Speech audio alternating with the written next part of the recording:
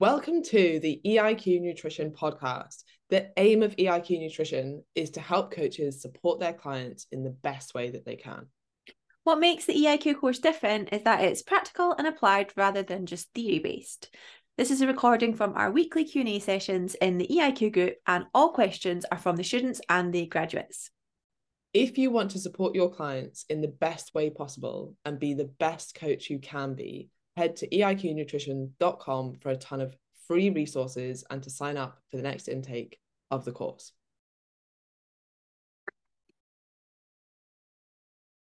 Hello, welcome to the EIQ Live. Welcome to Lorraine Kelly Live. Every time. I know, but it's just great. It just makes me feel like I'm at home. Aye. She's from Dundee. No, she's not. Lorraine Kelly. Babe, remember I listened to a podcast with her recently. She is. She loves it. She's from somewhere near Glasgow, and then she is just the dean or whatever of Dundee, or like the. Nah, because her kid goes to school here, or went to school with my mate. I mean, they're now adults, but yeah, they went. Oh. I'm sure her child went to Dundee High. Well, I'm about to Google it. Where is Lorraine Kelly from?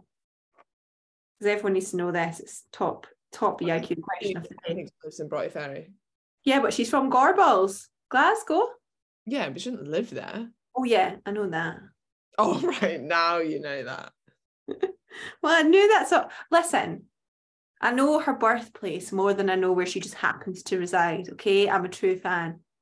Okay, sorry. How are you? Do you have anything to share? I'm really tired, like to the point that, you know, sometimes when you blink, you're like, oh, that's like a little nap. That's where I am. I didn't sleep well last night, you know. Well, that's upsetting. That's very upsetting. I also, we were speaking about this yesterday, weren't we? Like, it always takes you longer than you think to come down from events too. You think, oh, just have a good night's sleep and a day of rest, but actually it's like 3 days later and it's still tired. Yeah.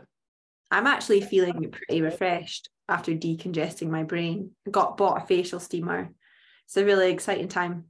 I feel like I'm like the average person would benefit from a facial steamer. Probably not. I also think it's bringing out some spots, so you don't really want to be happening. I thought I was done on those days. I don't think so. I don't think it really does anything other than decongest you if you're congested.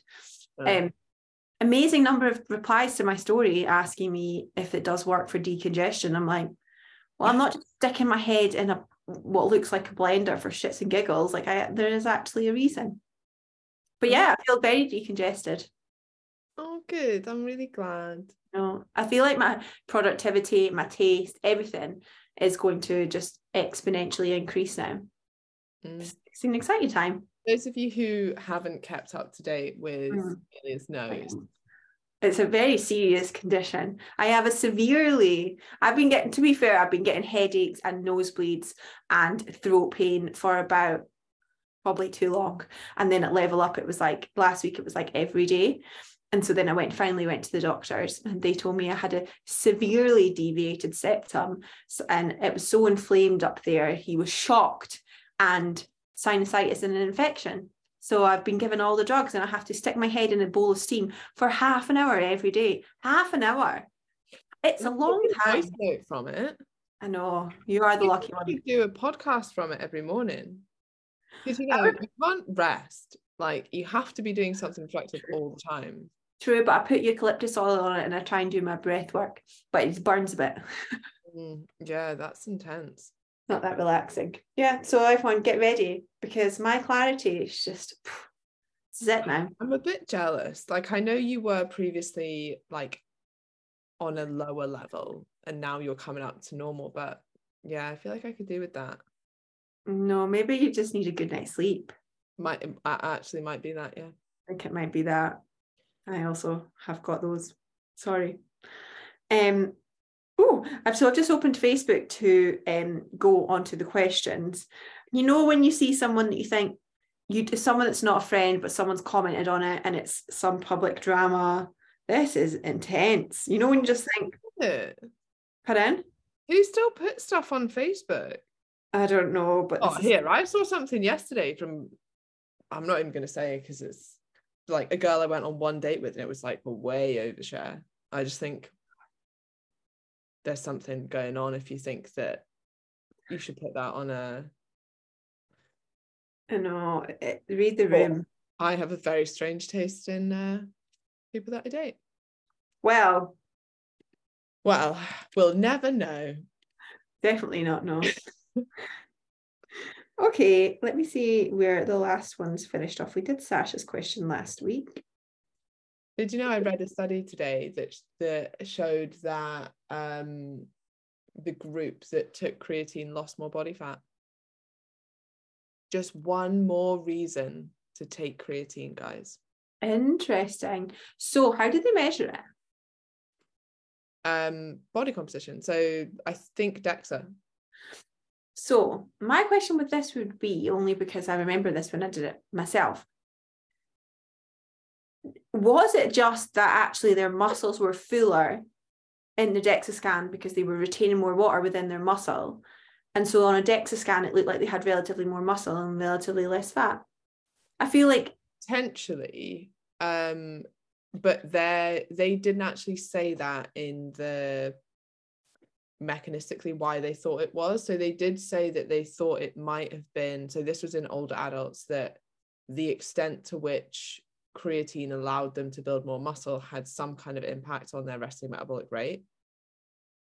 Interesting. Very small, but like it was only, so they only lost 0.5 kilograms more fat, and it wasn't statistically significant. So it is a small difference, right? But like a pound-ish more fat, you'd be like, yeah, and all the benefits of creatine.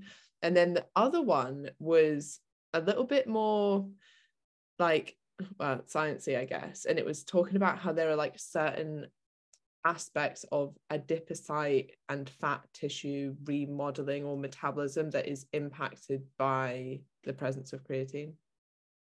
Interesting also.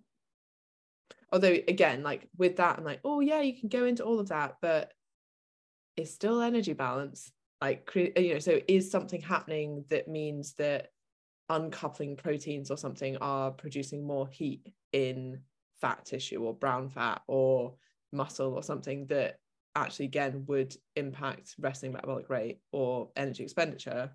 Because I mean, if it changes something, like there has to be a reason that it's expending more energy somehow. Yeah.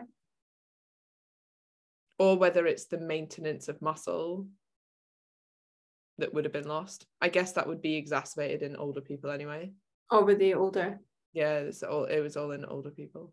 Yeah, I wonder if the effect is more magnified because they're older and the differences are probably bigger.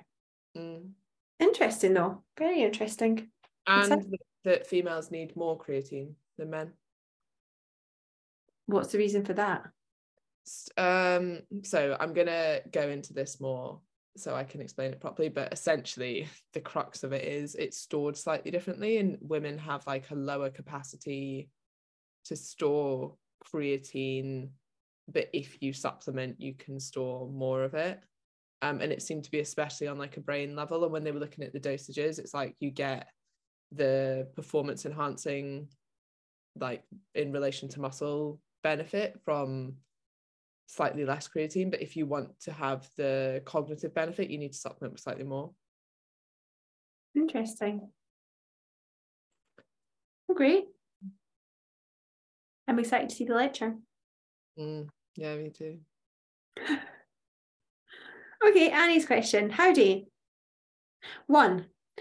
I have a client in a larger body who fears going out and walking in summer because she always wears a jacket to leave the house, and now it's too hot. We've not worked together for long, but have focused a lot on body appreciation. But based on some of the things she said, I feel there's a lot of self-stigma. How would you approach supporting your client with that beyond education around internalized weight stigma? I'll say what Anna always says when she's talking, like we get questions about this, about like people wearing shorts and stuff all the time. And I think exposure is helpful on a really, maybe we talked about this a little bit, but exposure, but on a really gentle level of like, okay, well, she always wears a jacket. Can she wear a jumper? And then can she wear like one of those long sleeved things, t-shirt, long sleeve t-shirt things, what are they called, and slowly like bring it down. And then like someone was someone not saying at the weekend that maybe it was me talking about going around the house in something that was less clothing, shorts, I can't remember. The weekend was saying something. It might have been me. A bit of a blur, but going around the house in items of clothing that you feel uncomfortable with outside, just like, and like doing your cleaning or whatever, so you get comfortable in that. I think some like gentle exposure to this is really helpful. And if it's something that causes like a severe response to like exposure, then therapy, but also like doing something that's like, again, soothing. Can she listen to her favorite music when she's doing it, or like a podcast that always makes her laugh when she's doing it? Or can she focus on having mindful moments when she's doing it? So she's like doing a bit of noting meditation or whatever. I've done a walking meditation on my podcast, you can give her that type of thing, so that she's focused on other things. Because the idea is that she's getting out of her own head, right, and focusing on the circumstances around her. And if she's reluctant, which she will be, then just go as slow as possible. But say, look, realistically, right now you've got the evidence for whatever reason that you can't do this, but you need, like, it's like anything, right? You need to give yourself the evidence that you can. Yeah, I don't think I have anything to add. Okay, second question. How to support clients in very challenging environments at home when boundary setting is lost on the person they're trying to deal with? For context, she looks after her elderly dad who fat shames her constantly. I think this comes down to like, and this is quite harsh, but like setting your own boundaries. Like, are you going to allow yourself to always be triggered by external events that you have no control over? Because they probably, to an extent, now this is an extreme version of like you being in the house with a parent who has fat shamed you. But even as you just walk through life, like, I mean, calories on menus might be an example. Like, the idea really shouldn't be we need to hide that away from people in case they see it and they're triggered by it. It should be we need to build those people up so that they can see the energy density of food and it not mean that they spiral or have negative connotations with that. Like, you have to kind of work on yourself first. That's not to say that you'll never feel bad or like quote unquote triggered in a certain way or have negative emotions about the way that someone responds to you. But I think if we can reframe that as like a bit of a, that's where I need to do work. Like, why do I care so much about what my dad thinks about me when I know he's a fat shamer, when I know I don't agree with what he's saying, when I know all these things? Of course, there's still the feeling there. But instead of it like ruminating for a week or for the full day and you feeling that way, you can kind of look at it, observe it and be like, that has made me feel that way. Maybe I'll write about it for a minute. Maybe I'll voice note my coach about it. Maybe I'll like offload it in some way. And then I'm going to move the fuck on because life is too short to be like constantly in that headspace. I totally agree. Because there are some people that either it's not worth setting a boundary with them, or like you've tried and you can't get out of that situation. You can't just leave the house. Maybe like if you're caring for someone, you can't just get up and leave if they need you there. And so it's coming down to like, okay, well, acceptance of what I can't control and focus on what I can. You can't necessarily control what someone else says beyond like boundary setting and etc. So, but you can control your response to that, like exactly what you said. I think that's so important. What was I going to say on that? I don't think I have a huge amount to say on it. There was something else, but it's gone from my head. Clearly, my brain is still not quite there. I don't know. One of my clients, who I've worked with for quite a few years, actually, she is a little bit younger, and her partner, like culturally they come from a slightly different background, and there it's very normalized to kind of weight shame, and not just like fat shame, but like of any size body that's not super lean, and comment on women's bodies all the time. And for us, I say us because she's obviously the one doing the work, but we've been talking about it for a few years now to get to a point where her partner will still comment, but not maliciously, and it wasn't even, and it's now got to the point where it just comments on it without making a judgment and not even realizing that that's still actually unhelpful. But it's taken years to get to this point, and it's like, okay, well, I'll set the next boundary and I'll try again. And sometimes people think, well, I'll just set a boundary and then that will be it. But sometimes it doesn't work, and sometimes it does take a really long time. And I mean, realistically, she can still get up and leave and walk out. But I think sometimes when you are like that, it's really like you're still giving them the power in some way. And actually, sometimes the most empowering thing is to say, well, actually, I have the power in how I choose to respond to the situation. And yes, that could be leaving the room, but it could also be, okay. The one thing I was going to say was, if it's a dad and a daughter, there is more of a complex relationship there, in the sense of, we know that often, you know, if that's our main parental male figure in our lives, and that's been a case of, you know, weight stigma since she was 15 years old or something, the impact that might have, or the difficulty, might be magnified as an adult between a dad and a daughter, or any sort of like parental figure, right, and a child. And I think sometimes that can make it trickier, but it doesn't change any of this stuff. But if it's a really difficult, you know, relationship between the two of them, then again, therapy might be useful to kind of overcome that. And I think you see this a lot with disordered eating. A lot of struggles come from like this inability to feel like you've pleased your parent in some way, or something that a parent said when you were 15 and stuck with you forever, and they don't apologize, and you don't get like, so you can't forgive them, so you're constantly harboring this resentment, and it comes out in your food. There's so many more things, like that's way beyond our scope, but it is interesting. Like that dynamic is, if it's this one small thing, then maybe they can work on that. But if it's like, okay, well, if that's a relationship that needs work, then that's a whole other thing entirely. Yeah, I also think like on a really simple level, you know, we talk about this with like bullies at school. It's like, just ignore them.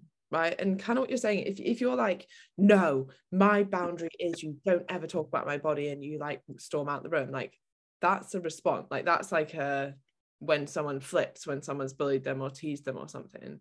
Whereas if you can either calmly say it or you just ignore it, right? Like you kind of train people out of it, of like, whenever you comment on that stuff, like you just kind of roll your eyes and ignore it. Like people start to feel awkward about saying it, and then they stop saying it. Like that's how I've trained my mum. I'm just like, yeah, cool story, nobody cares. Yeah, and then you get annoyed if you do rise to it. That's one time, like I know if I rise to something, I'm like, oh damn it, I should have just ignored it. But you have to train yourself, and you still balls up.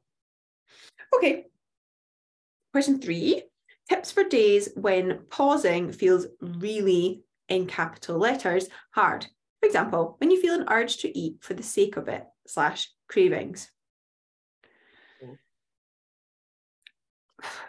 Pep talk. What?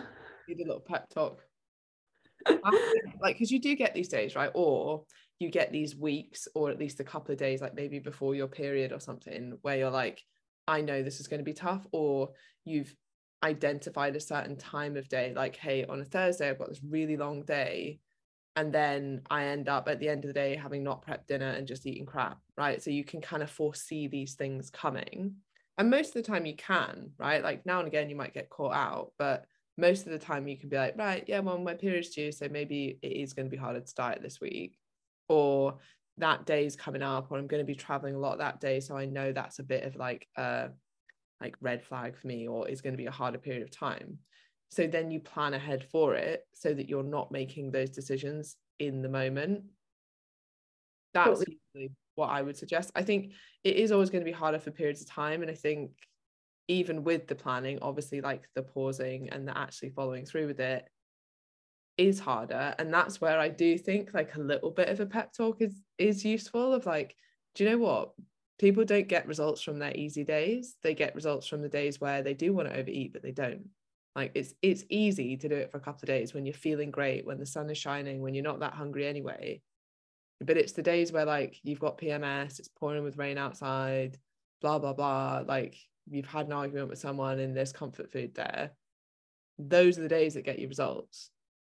Totally agree. And I would say also, like when you're saying about plan ahead, I think something that my clients like to do is just have things like when you plan ahead, like yes, with meals and stuff that you've like, so you've got healthy meals there, quote unquote, but also having things like protein bars or whatever, so that like having a protein bar before you have your dinner is not the end of the world. If you're really craving something sweet, try and have your main meal first. And if you're obviously, and if you still want something, having alternative snacks that genuinely taste delicious and are not like, oh, well, I've prepped my stir fry or chicken rice or whatever it is. Like, realistically, that will help in terms of being more mindful of your snacks later, but it's not going to satisfy you. So like, I do think having a bank of stuff that is easy to... What, a macro box?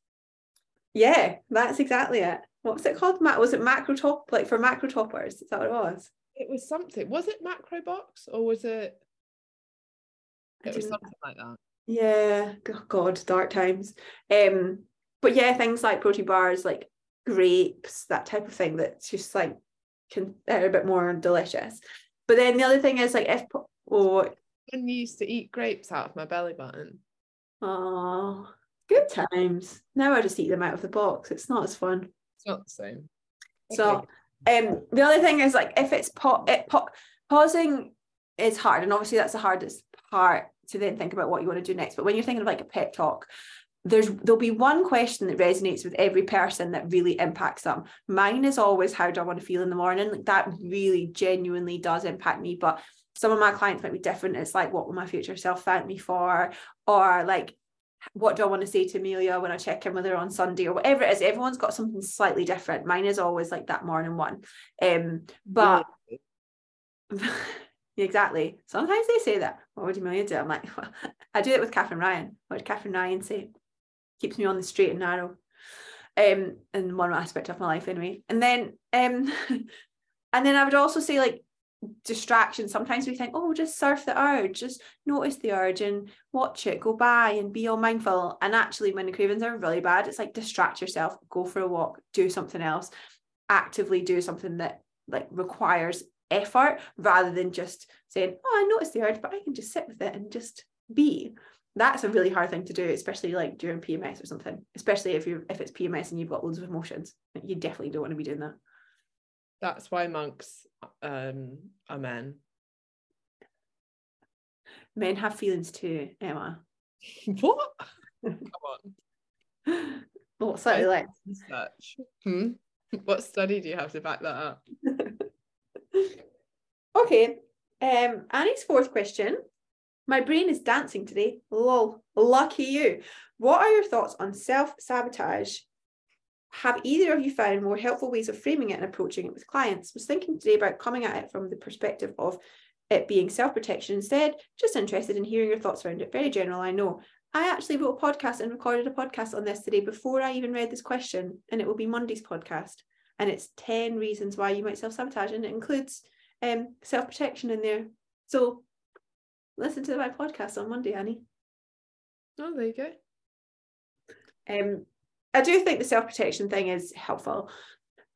I don't love to just call it self-protection from the get-go, because people don't understand that. People relate to self-sabotage, right? So I don't think we should wipe it from our vocabulary, but sometimes it is like self-protection of, maybe it's like the shifting, like you're losing something, and tackling like the benefits of staying where you are is really helpful, or recognizing the benefits of where you are can be helpful. Often we're so focused on like, what's the benefits of getting to the next place, and we forget to grieve or be prepared for the stuff we're going to lose when we change. And that's a helpful conversation to have.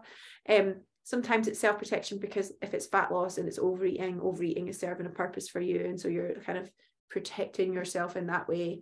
But sometimes it's instant gratification and it's not self-sabotage. Sometimes it is just the want for the chocolate now or the pizza now is greater than your want for fat loss in that moment. And so I think it's kind of a spectrum. We cling to what is the nicest narrative, right? And for some people, a nicer narrative is, oh, it's because, I'm scared of failure, I'm scared of success, and I have low self-worth. And for a lot of people, that's genuinely true, right? And I talk about this on my podcast. But for other people, it's nicer to think that than it is to just think, do you know what? I can't really be arsed. And I say that as someone who generally can't be arsed, and like, I eat healthy most of the time, but also I will eat, quote unquote, ultra processed foods, all of these things, right? So it's not a judgment by any means, but I do think we sometimes find the narrative that we want, right? Oh yeah, I would say that the vast majority of my clients, when they say it's self-sabotage, it's actually just they're bored of dieting, or they're impatient, or if they're like, oh no, I always get to this point of the diet and then I self-sabotage. You also have to think about what's happening from a physiological standpoint as well. So like, also, have you been dieting for 8 weeks by this point, or X amount of weeks, or is it always like the week before your period that you self-sabotage, and maybe it's more to do with cravings, or do you tend to be tired when you self-sabotage, or is it just that you've lost a certain amount of fat? And this tends to happen. It's like, oh, whenever I only have, I don't know, 5 pounds of fat left to lose, I just self-sabotage. Now it might be genuine self-sabotage, as in there's a reason that you don't want to hit that goal because you've promised yourself you'll do something. But usually it's that the last bit of fat's the hardest to lose. Your weight loss slows, you get bored, you get demotivated, hunger levels have gone up, and it's harder to keep going because of all of those things. And that's why you end up overeating, and it's not really anything to do with like an underlying not wanting to succeed. Agree. Okay. Sophie's question. Hey, how do you begin to help a client overcome food guilt? I know it comes down to not categorizing foods as good and bad, but how do you actually help a client to stop viewing food in this way? I think a lot of it's to do with how you speak and how you communicate your message to, in terms of marketing, but to them, and how you give feedback. So I celebrate if someone eats a pizza and then, you know, doesn't mindlessly eat after it. I'll say that is a huge win. I was speaking to a client this morning who struggled with this a lot when she started and had come from a competing background, and was saying, you know, she now has a Kinder Egg every night. And to me, that's amazing. And I genuinely mean that. And what a great choice. No, I was thinking that when she mentioned it, I thought, gosh, I've not had a weekend. So does she have like a little toys all lined up next to her bed? I don't even think about asking her that, but it's a great question. I assume so. Sometimes the toys aren't very good. I bought Jordan one the other day. No. It's like an avatar horse thing with like 3 heads. It's not great. As opposed to the other excellent ones that you often do get. Well, yeah, sometimes you get a little princess in them, and then you can put little stickers on their face. They're my favorite ones, but you have to be careful. Okay, well, I didn't know that. But then that's the thing, right? You said like that. If Emma was having a conversation with a client right now, and it's like, oh yeah, I've had my Kinder Egg, and stayed, like maybe it was your client, and like they stayed within their macros and they had that, you'd be like, oh, did you get a toy? Great, and we move on. Like, and it's normalizing that is normal, normalizing it. How many calories are in a Kinder Egg? Because 109. And I say that because we just had the conversation this morning. Yeah, because I was thinking it's so on 110 it says, but yeah, maybe. It's so thin, isn't it? Oh, it's so great. That's great chocolate. Is that because it's got like is it just white chocolate and milk chocolate? I don't know. Kind of tastes like milky. Oh, so good. Emily says, I use the yellow plastic innards, what a great word, of the egg as a tablet box. They're so handy for my meds. Genius. I think a little kid got a hold of that. Oh, great. God, dark times. Yeah. I always thought they were quite dangerous because they're quite hard to. I've noticed they've slightly changed the plastic of the egg, right? They used to be really hard to open, so you'd have to like put it in your mouth and then that kind of like shoots out. It gets stuck in your mouth. I had one stuck in my mouth before. It's terrifying because imagine it shot back to the back of your throat. You're gone now. Shona's just saying, I eat a Kinder Egg like the come dine with me. I don't know what that word says. Civ man? Civ man? Levier man? I'm not sure. Oh, whisk man? What? Oh my God, Char's saying that's why they're illegal in the US. Because of people must choke. Oh, that's what they make illegal. Kinder Egg, but not guns. Jesus Christ. Oh wow, yeah. I mean, that is a good point. It's a great fact though. Anyway, Kinder Egg's obviously great. I don't know what Shona means by the whisk man, do you? The whisk man will come down with me. No, I only know the man who speaks. You've been on Come Dine With Me. Come on. No, I haven't. Oh, sorry. First dates. Oh, that one. That's TV program, isn't it? In it. Yeah, so I think it's just about your messaging. And when I first started, like when way back, and I definitely went too far this way. Like I was one of those people that was like, oh yeah, just eat pizza and do all these things. I was definitely that person when I first started.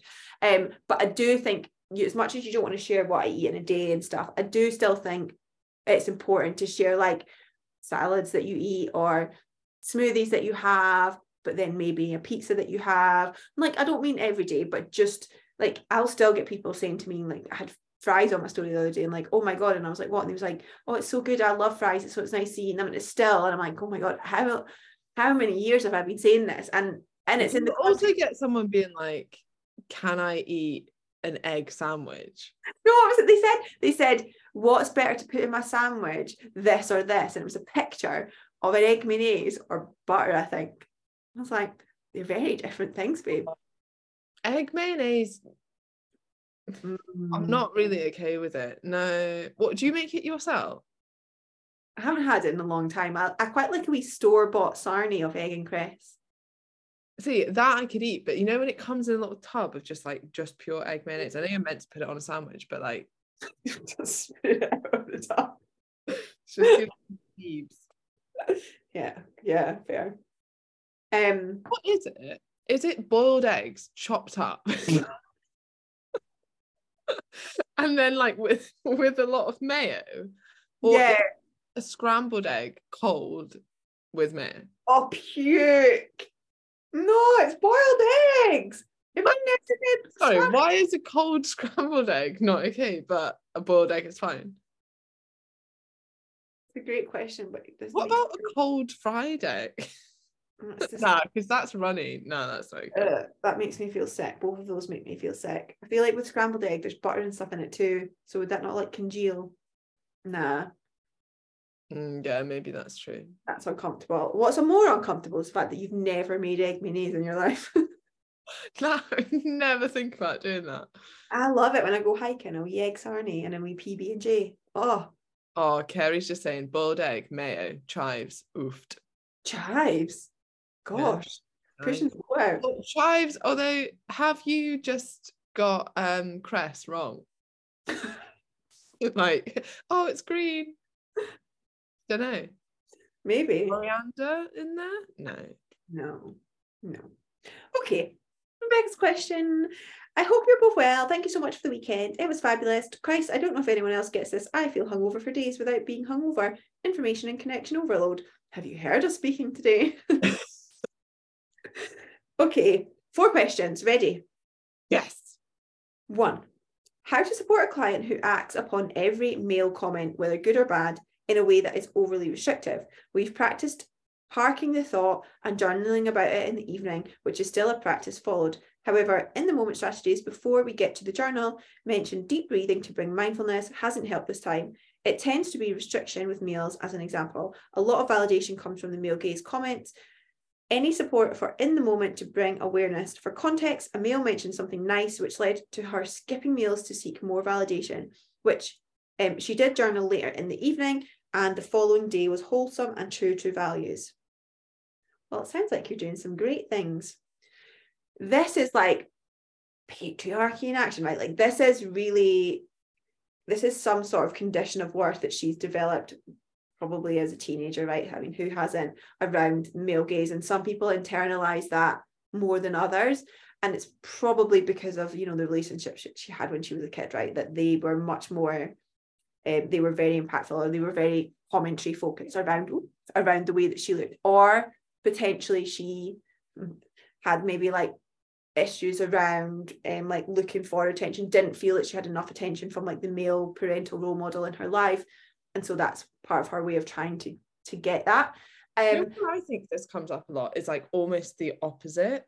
Like the people I see that struggle with this the most are really good looking people. because all they look for is like the validation of that, whereas like I was never good looking growing up, thus I've never had a little angel once you got past your boy face. Well, exactly, right? So like most of my like that phase just looked like a little boy, so I didn't get like male gaze, not that I'm looking for that now, but I noticed that in other people, and whether it's male or not, it's like they're always looking for the comment on the way that they look, because they've always been, oh my god, she looks so beautiful, or the beautiful girl, or the good looking girl, or like the best looking girl in our class, or blah blah blah.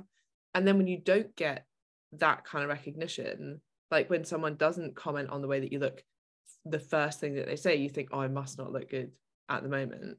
And when you're used to that kind of compliment, I think that you always look for it, whereas when you've never had it, you're like, oh, I need to actually have some kind of personality, or like have something interesting to say. I think we're but ugly and have great personalities, isn't Honestly, it? I think being ugly growing up forces you into a personality. I agree, but it took me longer. Like it took me quite a long time to think. I think like I was ugly and had no personality for a long time. I didn't get this. Smart, babe. Had the smart. Gonna be over, didn't it? Damn it. I think it's less maybe in the moment stuff and more, and I don't know you want in the moment stuff, but it's more about her developing her self-worth. If you Google, and I've done this because obviously we get a lot of questions about developing self-worth, and so I've Googled it to see what people get when they Google. It's like tips to develop self-worth, and they're so crap. It's like find, like some of it's like, you know, find what you're good at, celebrate your wins. Hobby. Yeah, it's all stuff like that. Journal, know that you are enough as you are. Nobody really tangible stuff. Yeah, just know, and then you've done, and then that's it.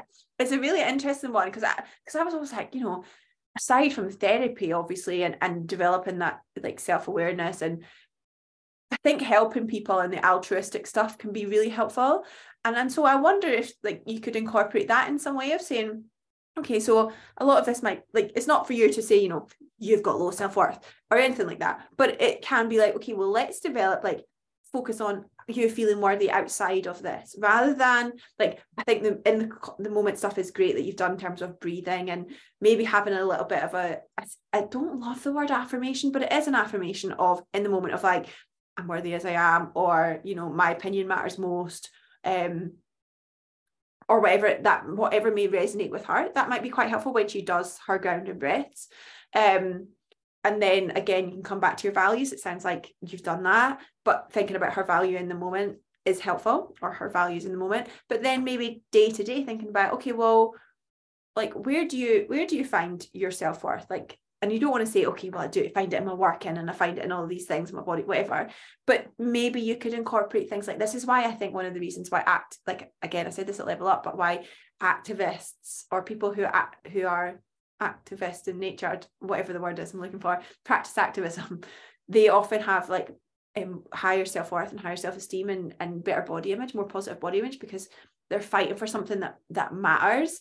And it's quite empowering, and helping other people. There's such a thing as helper's high. Like, we do get physiological responses from that. So I just wonder if you could cultivate some of that in your work in some way, shape, or form. And it might just be a conversation, right? It's not like you saying you must, you know, go and serve food at a homeless shelter once a week. It's not like that, but it's more just about saying maybe you could look at your feed and start following more feminist accounts, or, you know, something like that. Just have conversations about it. Give more compliments. I actually think that's probably hit the nail on the head. Like, when you were talking, I was like, that's where I get all my self-worth, is like what I can do for others. That makes me feel good, makes me feel like I've had an impact, like I've got some kind of purpose, like I've left some people today better than had they not been in contact with me that day, or like better than I found them, even if that's tiny, even if it's like you smiled at someone in a coffee shop and like made them smile as well, or like you bought someone else a coffee, or you picked something up for someone. Like, it could be small things, but if you can think in your day, like, I'm going to try and do 3 things for someone else, even if it's tiny, and then you notice those things, you're like, wow, because, like, I mean, that's essentially what self-worth is, right? Like, because I am alive today, some other people's lives were better because of it. And I think it takes off the pressure. It's kind of what I was talking about at the start of my talk on the weekend, of like, this isn't about you, it's about what you can do for other people. And that really takes off the pressure. And more broadly, like, I would say that's kind of what your life is about. Like, if you want purpose, then it's how you can impact other people and leave them more positively than when you found them. I agree, whilst also not feeling bad if you don't help someone one day. It's a fine line to balance, but I totally agree. Like, it doesn't always have to be massive, right? Like, you might not be able to help someone with the biggest thing, or you might not be the right person to help them, but even that is helping them. Like the person I referred to you today, like that's me helping them. Like I had a part to play, you're going to have a bigger part to play, but like they might not have got to you in that time had I not sent that email, right? It's like, it seems like a tiny thing, but I think maybe drawing attention to it, because I'm sure this person is doing a lot of these things already, they're just not registering it. Love that. Okay, question 2, how to support a 21-year-old through mindfulness practices, namely with her relationship with food and body image. She gets the ick when I talk about mindfulness, especially with tools like journaling or gratitude. Reframed it as a reflection and intention, but still a barrier. She's making good progress, but still a lot of suppression, perfection, and desire to control. Any help with direction, much appreciated. It's tough. It's tough. I definitely think you've done the right thing with, like, I had a barrier to journaling for ages, but if you'd called it like a daily review or like something that's more like tangible and like productive, I probably would have been more engaged in it. And it doesn't really have to look any different. It's just like, here are 3 questions you're going to ask about your day to review your day to try and make the next day better. Totally agree. And I think really simplifying it, so you can, and saying like, you don't need to buy into this, let's just do the minimum effective dose, right? So maybe when you have a shower, you're going to just pay attention to what it feels like to wash your face. Like, you're going to notice your hand, the soap on your face, you're going to smell the cleanser, you're going to like hear what it sounds like in the shower, like go through the senses, right? Again, not great at naming the 5 senses, but like doing that, it takes 30 seconds. And you can say, look, you don't need to have a buy-in for it. Just want to commit. I just want you to commit to it for 5 days. And then come back to me and start building up really slowly, because I think that sometimes the barrier is like, I just don't believe in it. It's not tangible. And I've found this with some men that I've worked with, not all men, but definitely with some men that I've worked with, I've even felt uncomfortable suggesting it, because I know that they don't have the buy-in, and then I get a bit weird and I'm like, no, I know the science behind the stuff, but I feel like, oh, do you mind if you just do a little bit of journaling? And then what's so interesting is like, so we don't normally get that many men anyway sign up to Commit 6. Like, of 100 there might be like 2 or 3, but one signed up this time and it's quite like a macho guy, and he was like, oh, this was like in like week 2, he's like, journaling, incredible. I was like, I would never have thought that you would have been like, yeah, biggest thing, journaling. Amazing. That's so cool. And I guess like that's how it's framed, like how you frame it and stuff as well. So I think part of it is like, Rebecca, like you're looking at like how you frame it, like the words you use, which sounds like you said, Emma, you've done a great job on that, but you feeling confident to try other things and not approaching it with caution, but approaching it still consistently with confidence of, let's like really condense it down.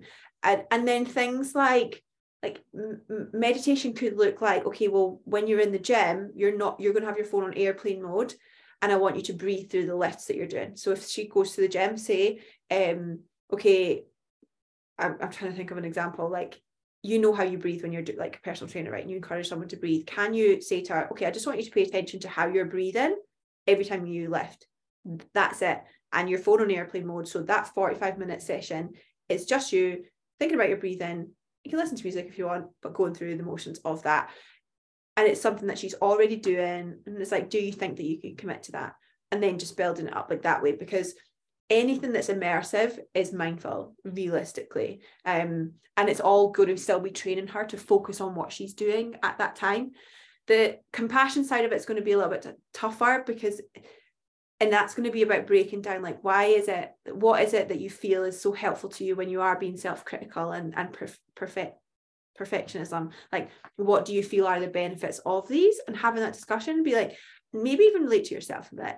Like, I know that I used to be like a perfectionist, and I know that I used to think that it was driving me, but as I've gotten older, I've realized like that really wasn't the case. And something I love about working, like, I work with all different ages, but something I do really love about working with like early 20s, mid 20s is that when they start to make progress, I'm like, you are 10 years ahead of where I was when I was your age, and that is amazing. And when people start to hear that stuff, they're like, That is great. Like, not because I am on a pedestal, but just because they know that I've got the knowledge of it, right? So really celebrate and say, look, you're way ahead of the curve doing this journey. So I know that you can have a bit more resistance to it, but in a couple of years' time, you're going to be 10 years ahead of everyone else. So let's just see what we can incorporate now. And I guess like from you as a coach, that takes the pressure off a bit as well. Like even the fact that she even knows what journaling is and that she's tried it a few times, so far ahead of anyone else her age, right? So even if she's not totally bought into it in the same way that your other clients have, this is still a big win. Yeah. What are your thoughts on creatine for menopausal clients? A client asked me who went through the menopause at 38. She's now 51, very much into resistance training, trains 4 times a week and loves it. Would it support muscle mass even with the changes in hormones post-menopause?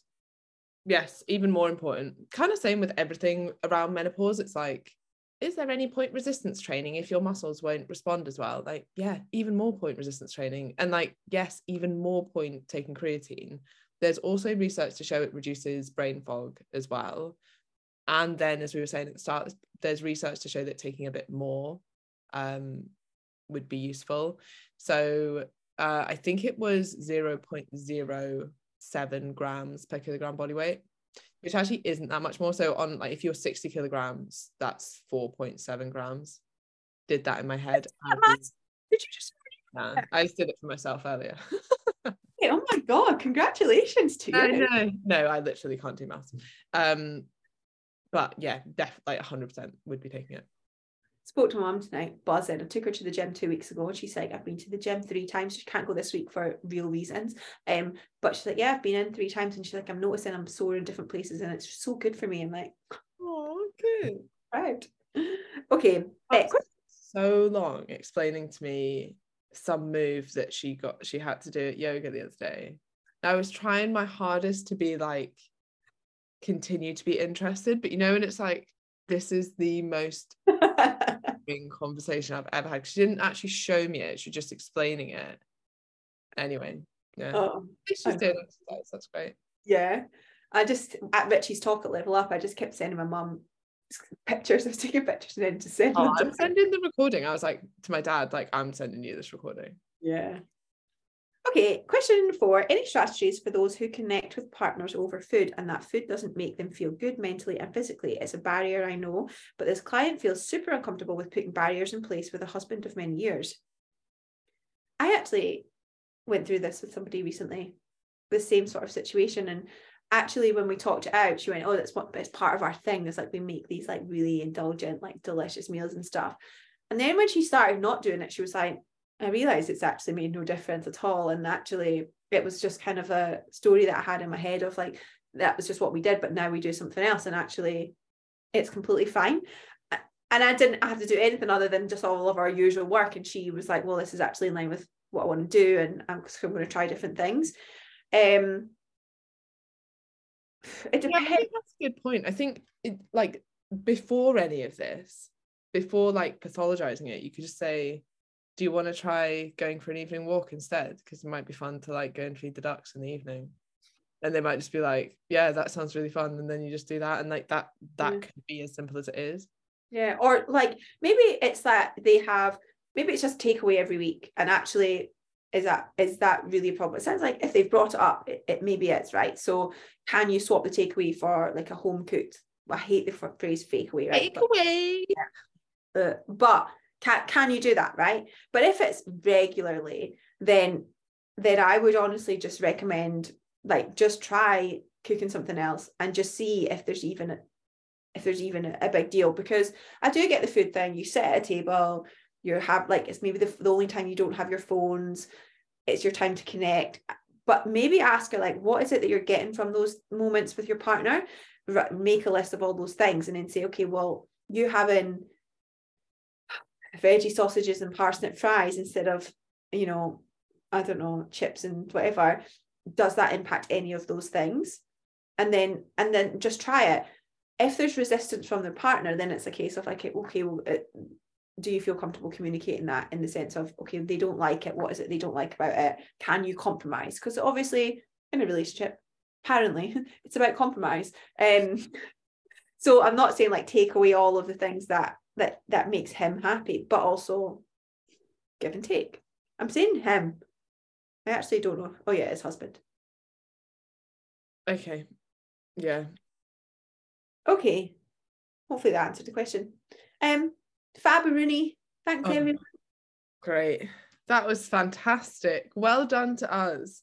Well done, and great for thanks very much for the Great questions, especially those of you that were at level up and that required brain power. So thank you so much. Bye. Okay, just before we leave, Kerry's saying that no, it is chives and that everyone should try it. So there you go. Okay, with your scrambled eggs.